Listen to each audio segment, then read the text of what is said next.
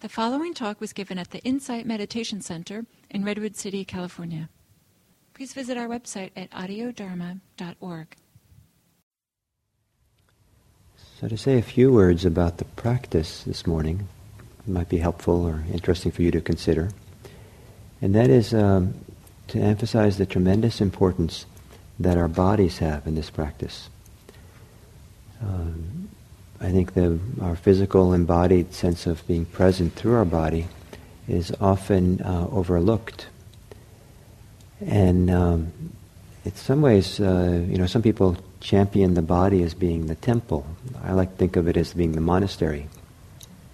So much of the practice unfolds through our body, and the body is an amazing part of who we are because it responds both to our inner impulses and it responds to the world around us. And so it's an amazing place to interface the world and ourselves. It's kind of like an antenna, the body, and it picks up much of what goes on around us. And so if you stay present in your body, you'll feel how you react to what goes on around you. You can see it in your posture you take. You can see it in positions you take with your body. You can see it with the tensing up of your muscles in your body. You can see it in all the holding patterns in your body, how you respond to the world around you, whether you're tight or closed or open to it. And also you can pick up some of the more subtle things going on around you as well. Because often the body feels its way into what's happening. There are all the different senses we have. So when you're listening to a voice, you don't just listen to the content of what the person's saying, but your body, your ears, whatever picks up the tone of the voice, for example. And it affects us, the tone of the voice. If you speak very fast or very slow or loud or soft. So there's all kinds of cues in the environment we pick up sometimes through the senses in our body. The other thing is that the body then also expresses the impulses from within. So when we have reactions and we have desires or aversions or feelings of all kinds, it's experienced through the body and expressed through the body. So if you're sensitive to what goes on in the body, you pick up the cues from your inner environment as well.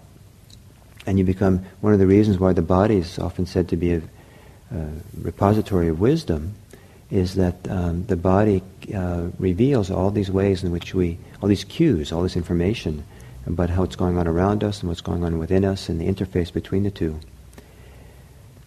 And in addition, for our practice, the body has this advantage of being always in the present moment. The body's not going to be anywhere else but here and now. And so it's very safe to be in the body. The body's like a refuge for us because it helps us stay in the present moment and it gives us access to all this information of what's going on so we can be wiser about what's going on.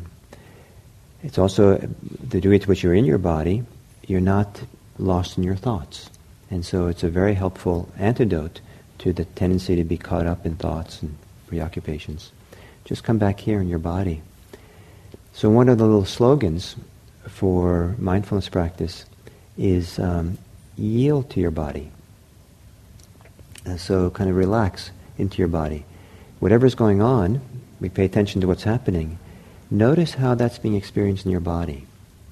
If you have a lot of thoughts and preoccupations about something, feel what it's like to have those preoccupations in an embodied way, physical way. What kind of tensions, what kind of feelings, what kind of energies are in your body. When I was in Burma, when the monsoon came, and you'd have these sudden torrential downpours, I used to, the first thing I would do is I would feel my body. What's it like? Air pressure, humidity, how's it change with this downpour? It was very interesting to feel, not just think about, it's raining, but to feel what's shifted and changed. So whatever happens, whether you have strong feelings or there's loud sounds around you or there's all kinds of thoughts and concerns, or yield to the body, drop into your body and feel what's going on there, be mindful there. It changes the whole inner environment of your life. If you feel your life through your body, then if you experience your life through the filter of your ideas and thoughts about it. So this morning you might experiment a little bit. What's like to experience things through your body. So I hope you enjoy the morning. Thank you.